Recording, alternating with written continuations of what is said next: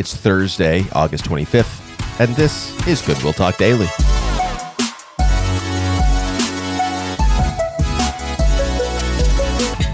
Well, welcome back, everybody, to Goodwill Talk Daily. If you haven't been with us this week, then you may not know we are slowly going through the book of James, just reading it, a chapter a day. We're in James chapter 4. I'm going to read the passage over us, read the chapter over us, and then we are going to pray. And that's all for today. We just want to hear the word read over us and pray it together.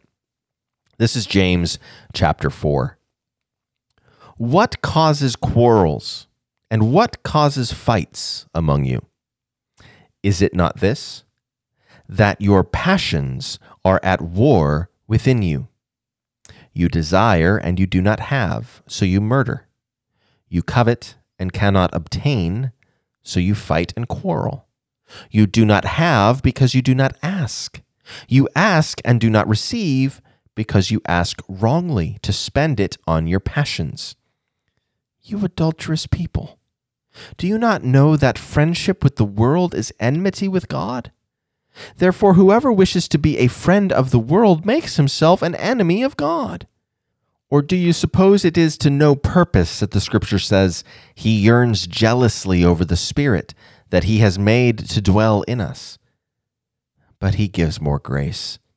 Therefore it says, God opposes the proud, but gives grace to the humble.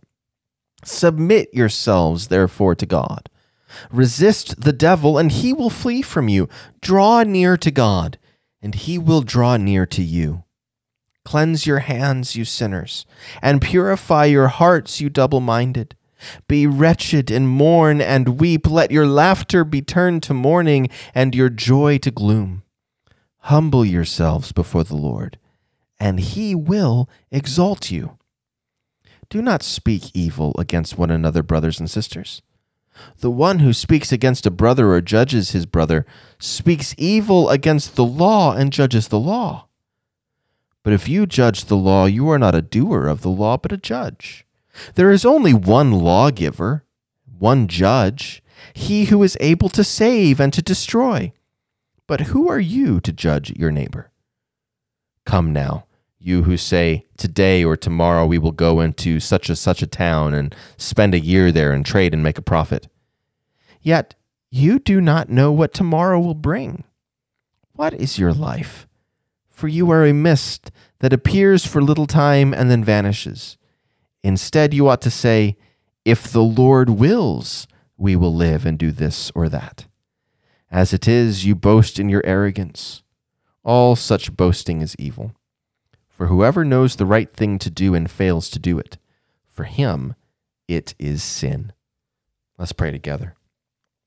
Father, we pray that you would help us to do what we know is right, to see what is right before us and do it. Because when we don't do the right thing, it is sin. And Lord, we know that sin is offensive in your sight. Help us, Lord, to resist the devil.